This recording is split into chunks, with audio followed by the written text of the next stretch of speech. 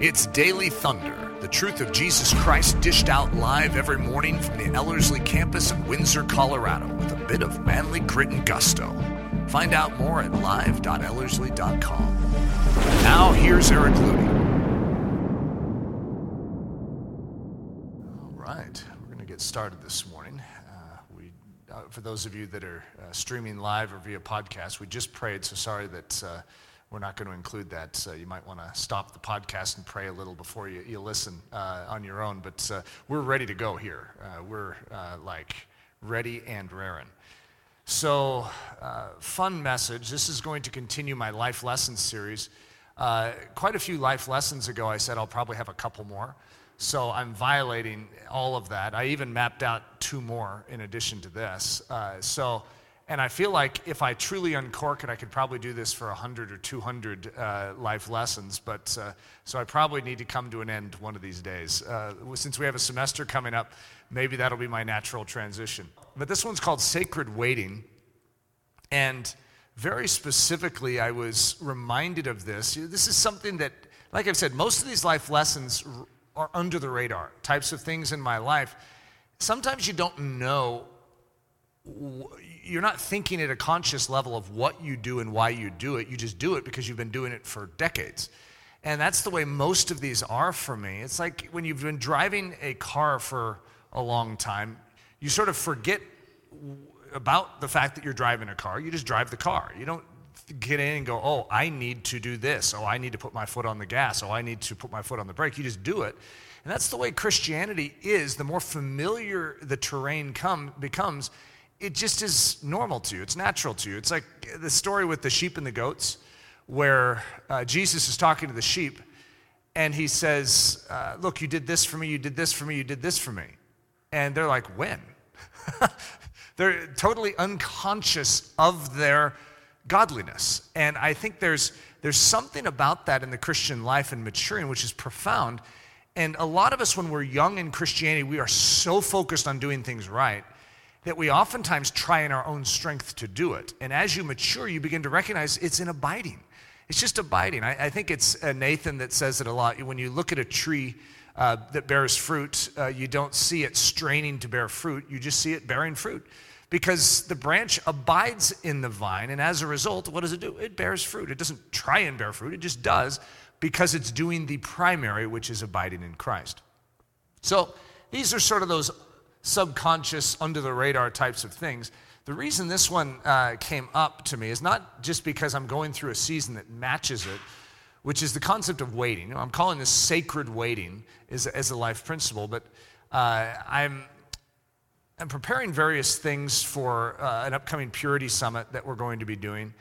And I'm also working on a father-son training project that launches this fall.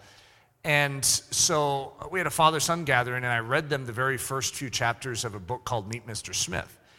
And I was so engrossed in this book. It was written about 12 years ago. So engrossed in this book that I ended up, staying up later that night after they all left and reading it. And there, at the very end, it's talking about this concept of sacred waiting, which is weird because I was in reviewing it and reading this book that I wrote. I wrote the book. I felt like it was just so profound to me, and it was almost like a hidden gem or something that had been above the surface that had gotten sort of covered with some debris of time. And it was like, that is so true, and that's always been a big part of my life, but in a sense, it's like I needed to see it afresh, it's a weird thing reading your own book from 12 years ago. And actually feeling like someone's talking to you and you need to hear it and you feel like you didn't know something, but then I have to say, no, I did know it. And it's a beautiful thing. This is actually a beautiful idea, a beautiful concept that is woven into the fabric of God's kingdom. So to understand sacred waiting, we sort of need to unpack even the idea of waiting. Now, this isn't an in-depth teaching on waiting. We could do a great sermon series just on the idea of waiting, because it's a big deal in Scripture. The idea of waiting is not something that any of us are inclined towards. None of us really appreciate, naturally, the idea of waiting. We prefer to have everything that we desire right now. So if God promises us something, we want it now. And for instance, heaven is a classic illustration of that. We want heaven. We really do. It's a desire of our life. We desire the absence of this battle that we are in down here. We want the pure perfection of his presence just now. It's a good desire. However, there's something in between, and that is where the waiting comes in. There is a waiting that is baked into our lives at every level, and how we appropriate waiting and how we respond to waiting really decides whether we succeed in life or fail in life. In Pilgrim's Progress, there were two characters, Passion and Patience, and they both wanted toys. They had something that they desired, and they were promised it, and Passion could not wait. And so he wanted his toys instantaneously, and he just clamored, cried out, shouted, screamed, did his whole fuss routine to get his toys. And Patience, well, his name denotes exactly what he was. He was patient. So here's what's interesting in the story. Passion got what he wanted. He got his toys. And Patient, meanwhile, doesn't get his toys because he's waiting patiently. So Passion gets toys, but he gets a lesser quality toy. In fact, his toys, he gets his toys and he's like, looking over at Patience. He has his truck. I always picture a truck, with its wheels. And so he gets his toys and he starts playing with them, and it's really fun. It's like sin has a pleasure for a season, but then it begins to just sort of fall to pieces. The wheels pop up, but it just like disintegrates into dust and blows away. And then after a while, Patience's toys come, and they are the sort of toys that never wear out. They last for all time. So Passion got what Passion wanted, but Passion lost it quickly. In other words, it has a spike of fascination and pleasure to it when you do things your way, when you move away from waiting and patience and you do things in your timing. Sure, you can get a little zest in life. There can be a little spike of pleasure, but it will fade and it will lead to everlasting regret. And so there is something baked into the pattern of the kingdom which calls on patience. It is a virtue, as my mom used to always say, and it is a gift of the Holy Spirit. But we need to be able to endure the passage of time where we know that something is coming, but we don't yet have it right now. And that process is one of the number one constructive elements of our life. So the principle of waiting, the active waiting of a farmer. I would say a farmer is probably the best illustration of waiting. And this is the one I have used in my mind. When you're trying to understand a truth, you oftentimes create a metaphor. And that's what I do all the time. And so for me, the farmer illustration, of course, the kingdom of Israel and Judah, they were agrarian cultures. So agriculture and farming was a big deal. And so as a result, there's a lot of things that Jesus gives that denote this. But in the idea of farming, if I were to say American farming, because I don't know a lot about Middle Eastern farming, but I do know a lot. I have two granddads that were farmers, so I do at least, I'm dangerous on the farming side here. To farm and to wait, they go together. In other words, you can't force that crop to grow faster than it needs to. You can't force it to spring up out of the soil. You can't force it to bear fruit. But there is something you do, and that's why I call it active waiting. When a farmer is in the process of waiting, that doesn't mean he goes on vacation. He actually is actively engaged. That crop needs to be watered. And if you're in the Colorado territory, that doesn't just happen from the sky. We need to irrigate. We have all sorts of active things that we need to participate in. And there's also things like weeds. There is a taking care of what you've been entrusted in that passage of time while the plants are maturing and while the fruit of the vine is maturing. And so this idea that I'm saying is active waiting. And that's what the Christian does. The Christian doesn't sit on his thumbs. The Christian engages in this waiting process. And while we're waiting for the promises of God to unfold in our life, well, guess what? There's things we're doing. We're actively engaged in pulling weeds and in watering what God has invested in our life. So if you're listening via podcast, my slide on the screen says, my flight out of gate 43. I almost titled this message Gate 43 as a symbol. It would have been cool, but I don't know that anyone would have remembered it in what it meant. But the subtitle of this one is United Airlines Promise. United Airlines, one of their hubs is Denver, and so we have a lot of United flights that come out of here, and it's always in Concourse B. And so imagine Gate 43, that Eric Ludy is going to take the risk and head all the way down to Denver International Airport. Why would I do that? Why would I drive all the way down? I mean, it's like an hour drive from Windsor. Why would I go all the way down to DIA unless I knew that something was there that was going to help me, right? This is the way it works in the kingdom of heaven. We don't just randomly go out and wait. You don't just go to a street corner and wait for a bus if you don't have an assurance that a bus is coming to that street corner. And you wouldn't show up at 2 in the morning if the bus is going to show up at 4 in the afternoon. In other words, you're going to time this. You're going to do it in accordance with what the promise is. And so the promise becomes very critical in how you do your waiting. You don't just randomly wait. You're waiting on purpose. And it's an active waiting. And so if I'm going to head to Gate 43 in Concourse B of Denver International Airport, I'm doing it on purpose, and I'm doing it for a reason. So I may wish to fly now, okay? Right now, I really need to get to San Antonio, right now. Well, I need to go into active waiting mode, okay? There's something that is going to need to happen between right now and me getting on a plane to San Antonio. And then even when I get on the plane, there's a little waiting that still exists. In other words, things don't happen instantly in life, though at times we feel like, and we super spiritualize this idea that, well, God is God, why can't he just do it now? When in actuality, God is God, and he teaches patience. And so one of the things that God wants to cultivate in us is this depth of character that only comes out of the process of waiting. So I may wish to fly now, but I must wait. And I put quotes around wait, because when we think of wait, we just think of enduring the passage of time. However, I'm going to put it in the context of active waiting. For instance, if you are waiting from right this moment to your flight at Gate 43 when you board the plane, well, you're still going to do something between now and then. In other words, if you just wait and you sit in this chair and sit on your thumbs and go, I'm waiting, it's like, did you pack? Did you prepare the car and get it fueled up? Because you're going to need to drive all the way down there. Do you know how to get there? Do you have your GPS ready?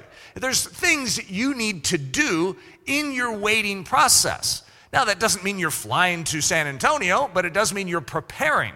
Just like a farmer prepares the soil, just like a farmer's going to pull a weed or water it, there is an activity in our passage of time. So I may wish to fly now, but I must wait for the right time to fly. I must do all that is necessary in the meantime to ready myself for the flight. I must pack, I must hop in the car, I must drive to the airport, I must park my car, I must go through security. Whew, this is a long list. I must walk to the terminal and must walk to the specified gate. Oh, all that? Why do I need to do all that? Why can't I just go to San Antonio? This is how many Christians stumble in their life, because they don't recognize that waiting is a part and parcel of healthy Christianity. In fact, it's necessary. Many of us just look at it as something to avoid at all costs instead of to embrace as a gift. If we got everything we wanted when we wanted it, we would be brats. But instead, God trains us in and through the process of promise unto faith, unto waiting, unto receiving.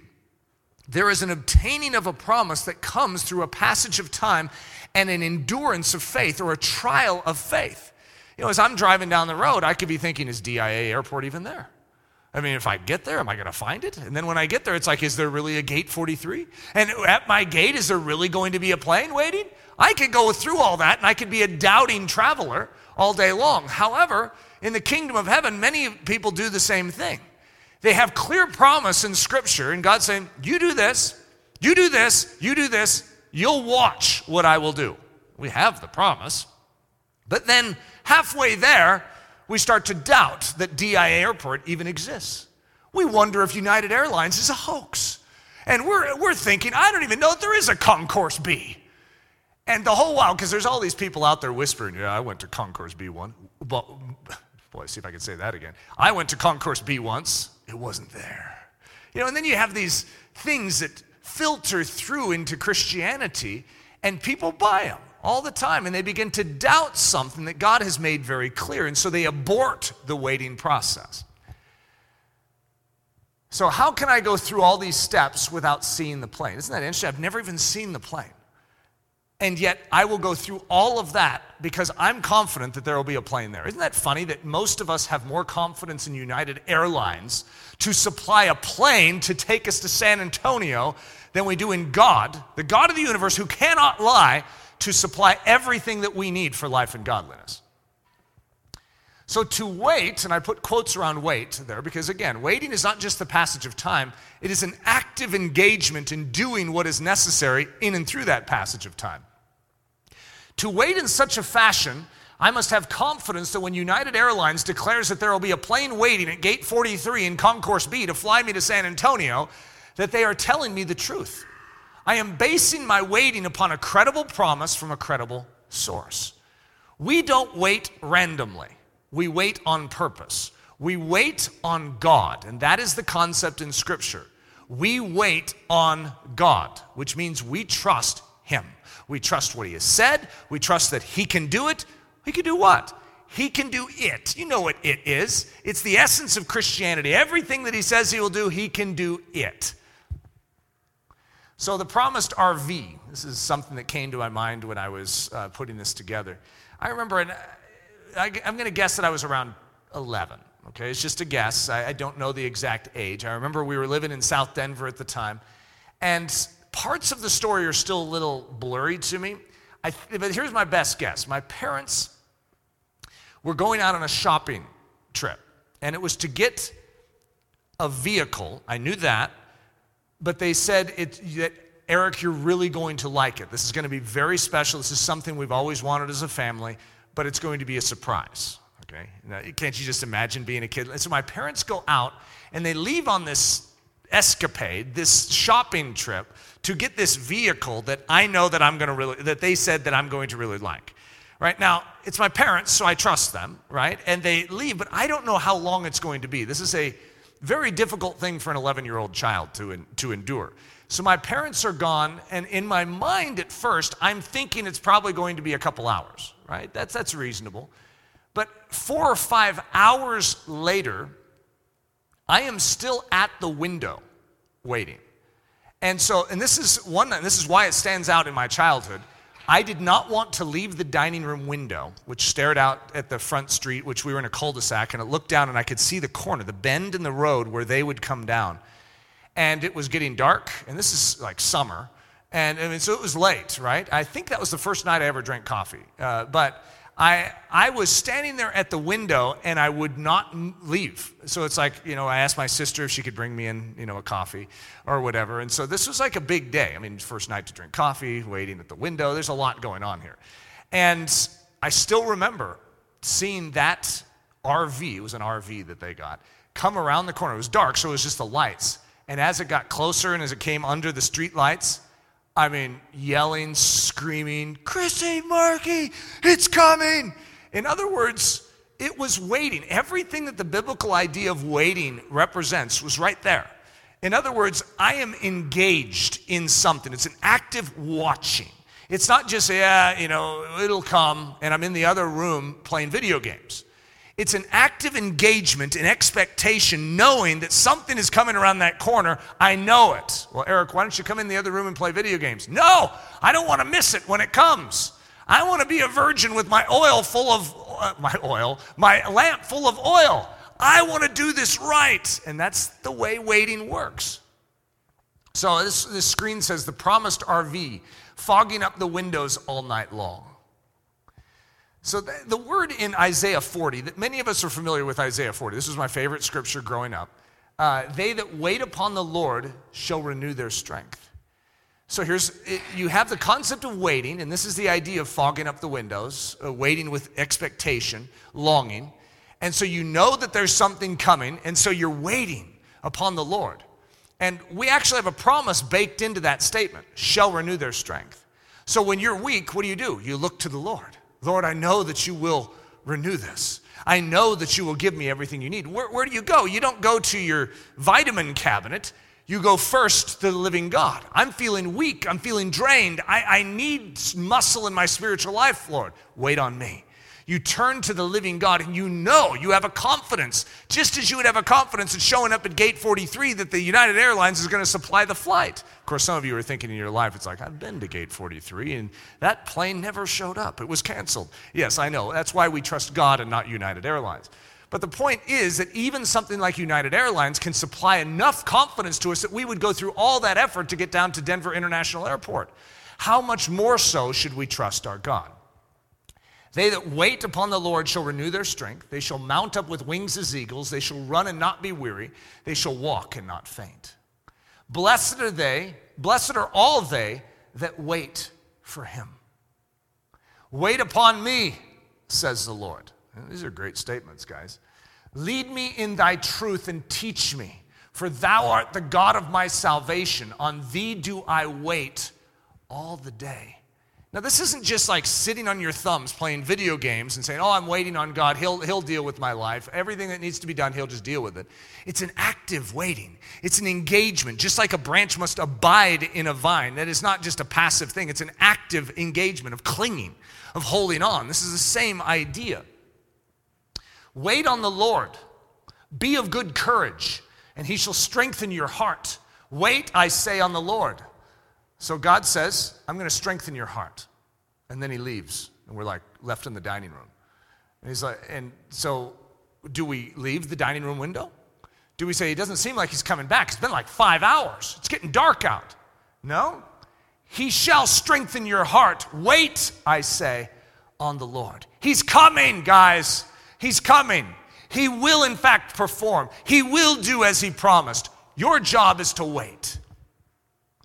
Wait on the Lord and keep his way, and he shall exalt thee to inherit the land. Well, God, we haven't inherited the land yet. I thought you promised that we would inherit the land. Wait on the Lord and keep his way. You see, you have a job to do in the meantime. While you're waiting for that promise to be realized in this natural realm, you do your job. You wait. I love this. I wait for the Lord. My soul does wait, and in his word do I hope. Wait on the Lord, and he shall save you. Well, these are good. These are good life verses right there. So when I started this, I said the idea is sacred waiting. And then I taught you on waiting. It was a brief teaching. But if we combine the words sacred and waiting, what is that? And so this is something that's been a very dear, precious part of Leslie's in my life. And what it is based on is what we would call sacred things. There are certain things in life that are sacred. And as a result, there is a certain aspect where you apply waiting to those sacred things before you enjoy them. There are certain things that are not meant to be handled lightly or loosely, but they are meant to be cherished. And oftentimes when you wait for something, you'll notice that in that process of waiting, it amplifies your anticipation. It amplifies enjoyment. It's I don't drink wine, but it's the principle of wine, right? The longer it ferments and it waits, the better it is, supposedly. Again, I don't drink it, so I'm taking borrowed information there. But that's the concept, that the longer the waiting goes, the greater the amplification of anticipation and enjoyment when something does come. Now, most of us don't really like that principle of life. It's like, come on, why does that have to be in life? And yet, God put it there.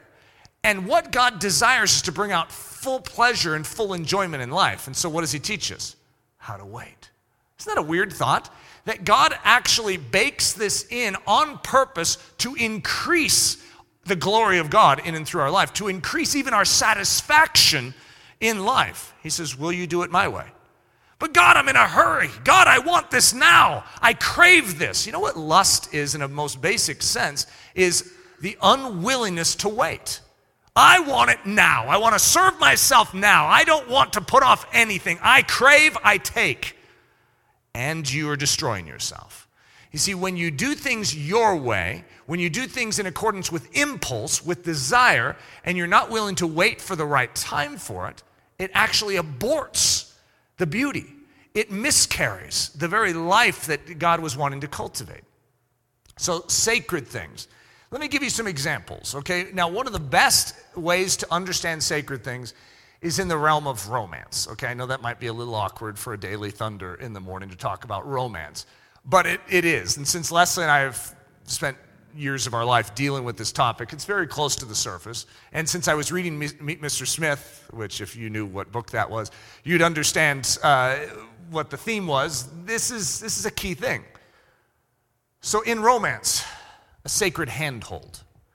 These are things like to hold the hand of a member of the opposite sex in a meaningful way is heaven.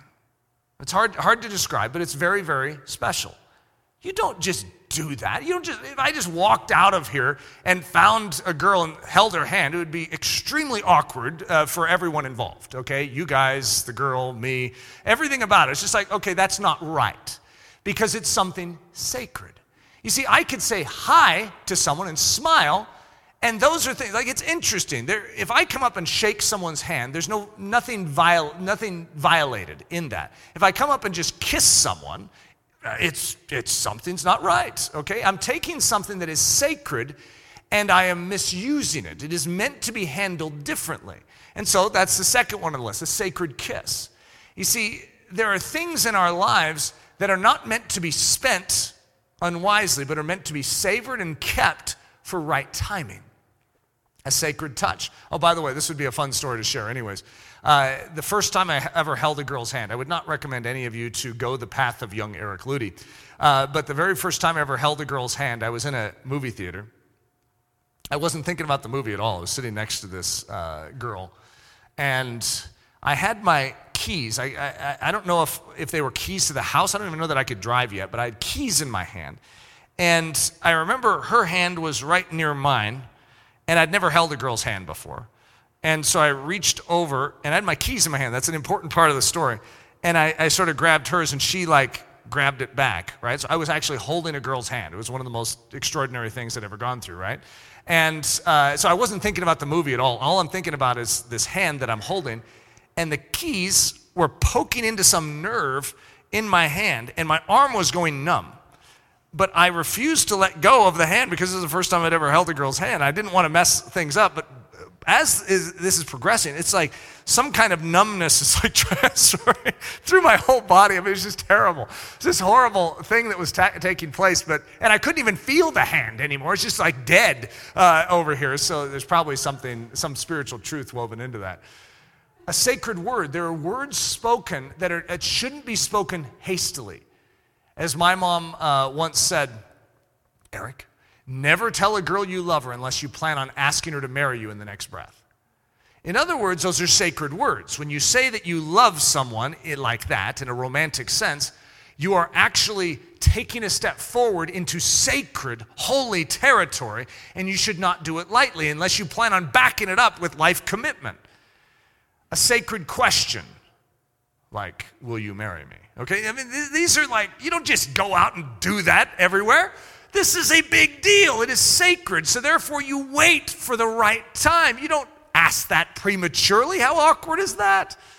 A sacred vow, like, I do. You don't say I do just every day. You wait for the right time. See, these are just some illustrations of sacred things, okay? I'm just trying to bring sacred things to the surface. So in Ecclesiastes 3:1, to everything there is a season and a time to every purpose under the heaven. When you look at your life, there are certain desires you may have. There are certain things that God has planted within you. And so say you're 10. We have two 10-year-olds in here. And you may say, I want to get married someday. Yeah, someday is the key operative word. In other words, it would be inappropriate for you to go out, Kipling, and propose to a girl today. Right? You need to learn to wait. And that waiting process is going to grow Kipling up to be ready for that day. And it will cause him to appreciate it all the more because he did it right. When you do things in God's time, in God's way, according to God's plan, it increases value, it increases strength, it increases beauty in the process. So in family, there are going to be different dimensions of sacredness that you're going to go through. For instance, you're going to introduce your kids to different truths. And like for instance, when you share with your child about Jesus, okay, there's just talking about Jesus in the home, and then there's a sit-down time when you know they're ready and you invite their soul into something. It's very sacred. It's a very precious thing. You don't take it lightly.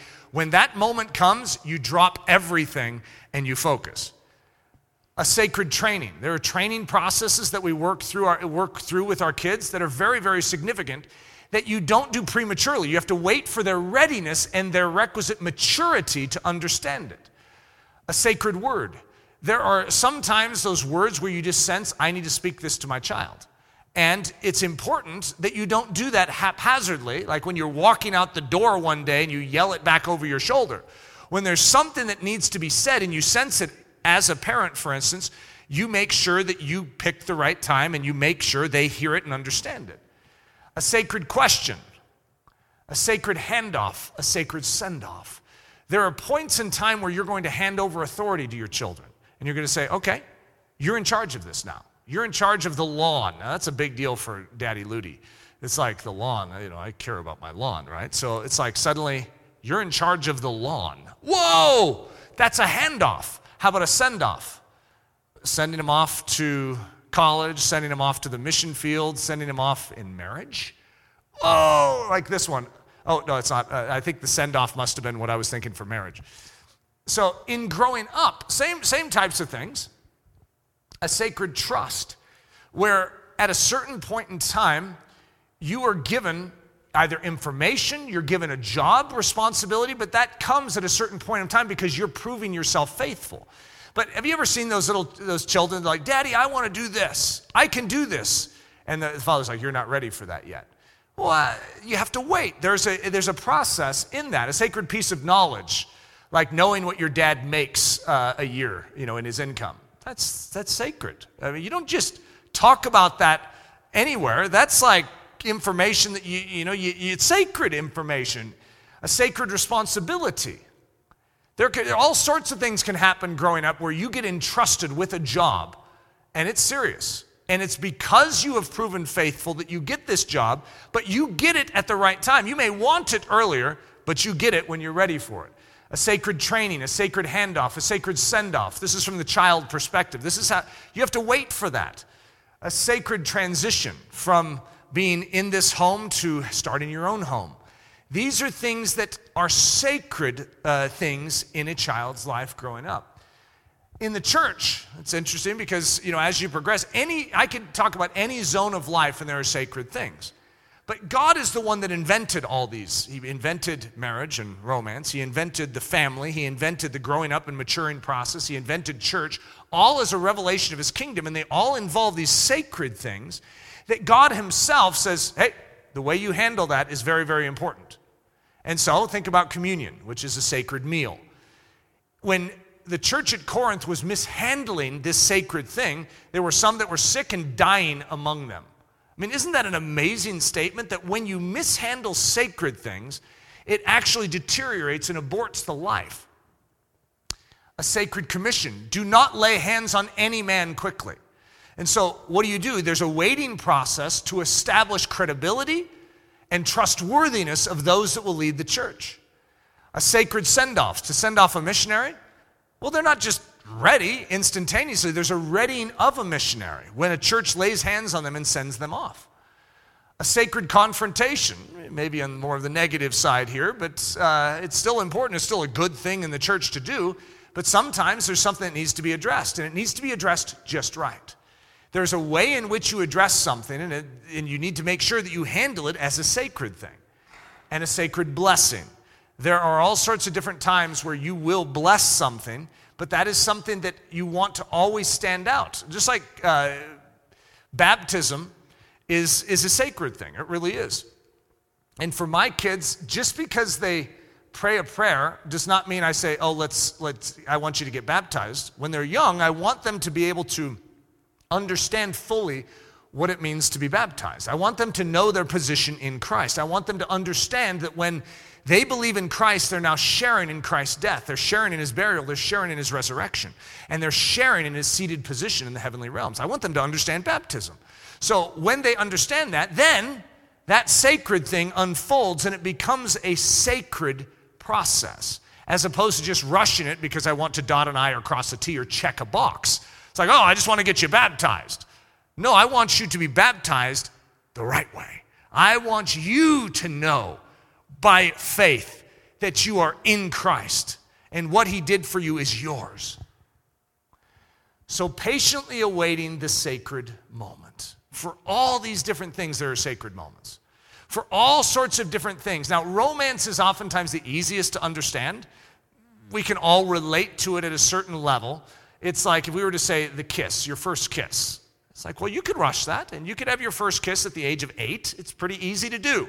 And you could manufacture it. Just go run up to someone and kiss them, right? There's all sorts of things you could do. You could be hasty, or you could say, God, I want to do this your way. I want to give the sacred things to you, and I want you to unfold the timetable. The words I love you. For Leslie and I, as I already told you, my mom's famous quote of saying, Eric, don't tell a girl you love her unless you plan on asking her to marry you in the next breath. I took that very seriously. So I didn't share the words I love you. And then even when Leslie and I were getting to know each other, and we even knew that we were going to be married, this is what was, we could call it humorous and funny, but Eric was just trying his best to walk through this. But I didn't want to say the words, Leslie, I love you, until I was ready to ask the question. So this is, I'm not even prescribing this and saying this is the way you should do it. I'm just saying this is what I did. And you know what happened to those words, I love you, in the process? It amplified them. It like increased the font size. Because when I did say them, Leslie knew that I had saved them for her. Isn't that an interesting thought? I don't think, even at that point in time, it wasn't like that was the strategy. It's just that what we saw is that when you wait for something, like our first kiss was on our wedding day, and again, that's not a prescription. It's just saying that's what we did. And what did it do? It amplified the value of a kiss. And so there's something precious about waiting that amplifies anticipation, amplifies beauty, and amplifies the entire pleasure dimension of something. And it doesn't empty of its pleasure. When you wait for something, for God's timing, it doesn't fall into pieces. The wheels don't pop off of it. It actually maintains its value. So I did actually save those words, and it was a poem that I had written for Leslie.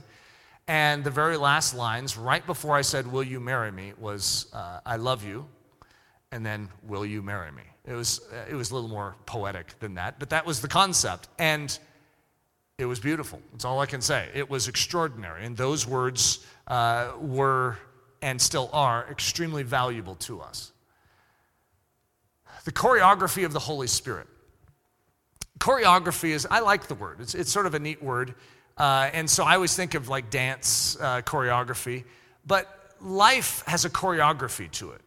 And if you're developing dance choreography, what you're doing is you're defining movements and timing. And so when do you do the spin? When do you stick the hand up in the air? When do you do these things? Is choreographed, and it matches with a rhythm, with music. And most of us, I don't think of the Holy Spirit as a choreographer, because we usually take that position.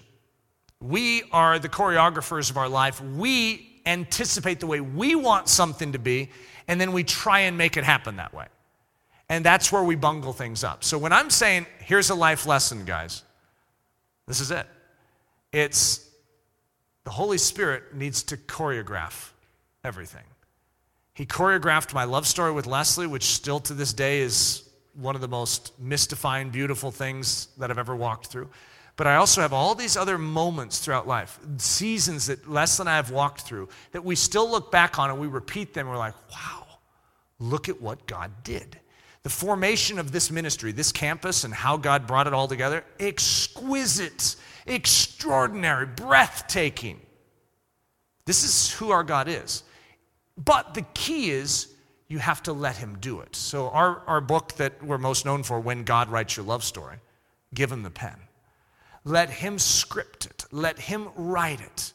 And so I'm in a season right now where that's an important thing. That there's certain things like, okay, God, do I push this forward? Do I choreograph this? Am I the, and of course you know the answer. What do you think the answer is going to be? Should Eric now take back the pen after 25 years of doing this? Should I take back the pen and figure out how to do this? Or should I freshly give it to him and say, God, I trust you. I'm headed to gate 43. I know you're going to be there. I know everything that is required for my life, for life and godliness, is going to be supplied.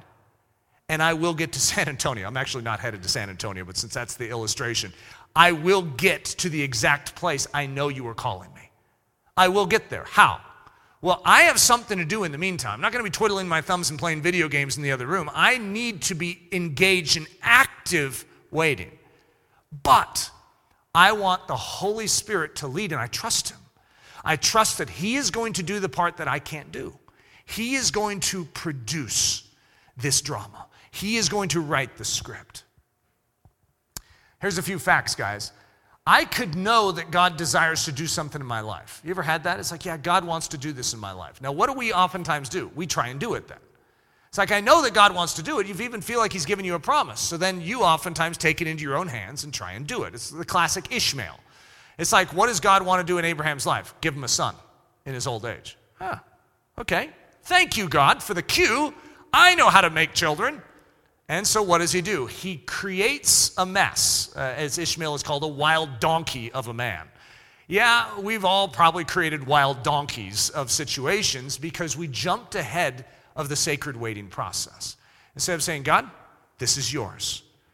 And you need to do this supernaturally. See, we don't like that supernatural dimension. We'd like it all to be natural, where we can do it. It leans on us. It's up to us. Instead, sacred waiting demands a trust of a supernatural process. So I could know that God desires to do something in my life, but often I must wait for the sacred timing for this something to arrive. The passage of time between the promise and the fulfillment is where the sacred waiting unfolds. When we wait, we discover that God is a masterful choreographer. So, life lesson for Eric. First of all, I need to trust God to choreograph. I need to trust that at gate 43, the plane is going to be there. I need to show up. I need to wait, and even if I get there and it appears that the plane isn't there yet, you ever had that moment too? It's like you go all the way from Windsor, Colorado to DIA to, through security. It's a big process, right? In fact, you get stopped at security, and then they call you back and they take you into a back room and interrogate you. You finally get to the gate, and it says delayed. What? Still can't see the plane. How are you doing? Do you trust that that plane is coming? God will come through. The story I keep repeating to myself is the Daniel one, when he was praying and there was some kind of war in the heavenlies, some kind of fight to get this messenger through to Daniel. And we don't have a lot of insight into what happens in the spiritual realm, but we do have that story. And there seems to be a fight. A messenger is trying to get to Daniel with that answer. It's like the plane is trying to get to the airport. And there's hindrance. There's a blockage. And Daniel continues to pray. He's waiting on the Lord. And then Michael the archangel comes in and busts it all loose, and the messenger comes. Of course, many of us think, why couldn't Michael have just come in day one? Why did we have to wait 21 days? Those 21 days are a blessing. That's what's building us. Don't ever forsake the beauty, the power, and the working of that waiting process. God is a masterful choreographer. He always supplies the perfect ending. Okay, that's a life lesson I have. And in those moments where it seems like I'm at a chapter where it looks like all is going dark, have you ever had, just think about a movie out there, right? What makes a good movie? A dark turn. A bad event. I mean, this is all part of the grand story. If you don't have conflict, you don't have resolution, and resolution is what makes the grand gospel something special. And so as a result, when you get those dark turns, those chapters that look like, oh no, what's going to happen now? You always smile. When you're in a movie, you know it's going to turn out good. At least you should. There's a few movies that have tried to test that theory and have bad endings, but those are just bad movies. We all know that. In other words, a good movie has a good ending. Come on. What kind of junk is out there that would have a bad ending for a movie? You see, the storyline of the kingdom of heaven ends well. And all the individual seasons of our life, if we will trust them to God, have a happy ending. If you want to say it that way. It doesn't mean it's easy. It's an easy ending. Like even if there's a passing away of someone, there's some difficulty that's going on, it does not mean that that's the last chapter.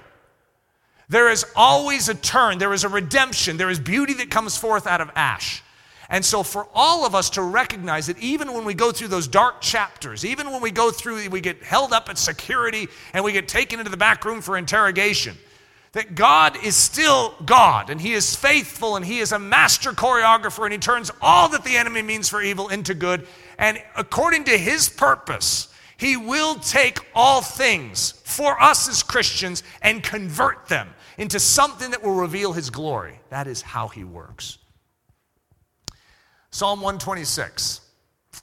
When the Lord brought back the captivity of Zion, we were like those who dream. Then our mouth was filled with laughter, and our tongue was singing. Then they said among the nations, the Lord has done great things for them. The Lord has done great things for us, and we are glad. Bring back our captivity, O Lord, as the streams in the south. Those who sow in tears shall reap in joy. He who continually goes forth weeping, bearing seed for sowing, shall doubtless come again with rejoicing, bringing his sheaves with him. That's what we're talking about right there. See, this is a captive nation, and yet that's not the end of the story. You see, there is more, and God will redeem. God will return those captives unto their homeland. God will bring about an ending that showcases His redemptive power. This is the scripture we had come up at the very end of a video about Reese and Lily's homecoming. And in that 4-year process, was it 3-year? I think it was 3 years. In that 3-year process with that adoption, Leslie and I, though we have experienced very difficult moments and sharp pains in our life, we would probably say that's in the top 3, if not the top 3 most difficult things we've ever walked through. There were moments in there, and I would say probably 5 to 10 of them, where it was impossible for Reese and Lily to get out of Haiti. And it was, there was a lot of dark stuff going on. It was really hard. We had some dark chapters in there. And we have these young kids that are praying every day for this, and we want to see their faith matched. And so it's a really interesting, tenuous situation we were walking through. And yet, what could I say? God's a masterful choreographer. He did it. Even that homecoming video, if you guys haven't seen it, you should see that homecoming video of Reese and Lily. It is, for us, maybe everyone else can watch it and be a stoic, but for me, it's just a heart melter. It is so profound because I know the story behind it. I know how impossible it seemed to be, but how many times did Leslie and I have to entrust it and say, God, this is your business. You started it, you finish it. You were in the job description of bringing solitary and sticking them into families. We are ready. We're in active waiting mode. We're weeding, we're watering, but you're going to have to do this. And He did. And He has always done that. And though I can personally attest to the fact that there have been difficult, harrowing moments in my life in following this God and coming to gate 43 over and over and over again for many flights in my life, God's plane has always been there. He is faithful. He is true. Sacred waiting leads to extraordinary living. So, life lesson. Father, I pray that we would freshly cherish the waiting processes that we are all currently in. We could probably all list out quite a few different things that we're in the process of, that things that have not yet been fully realized in our life. But Lord, we say thank you for that. And I pray that we would be able to fully gain from this waiting process what you desire us to gain.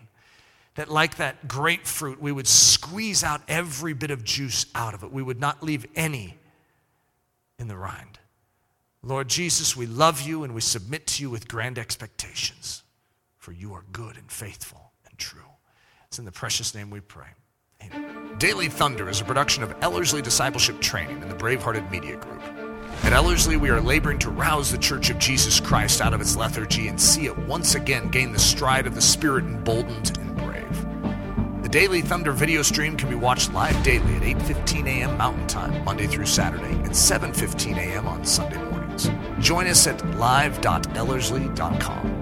Please consider booking a stopover at the lovely Ellerslie campus at the foot of the majestic Rocky Mountains for 1 day, 1 week, 1 semester, or for an entire season. We hope to see you someday soon, live and in person. Thanks for listening.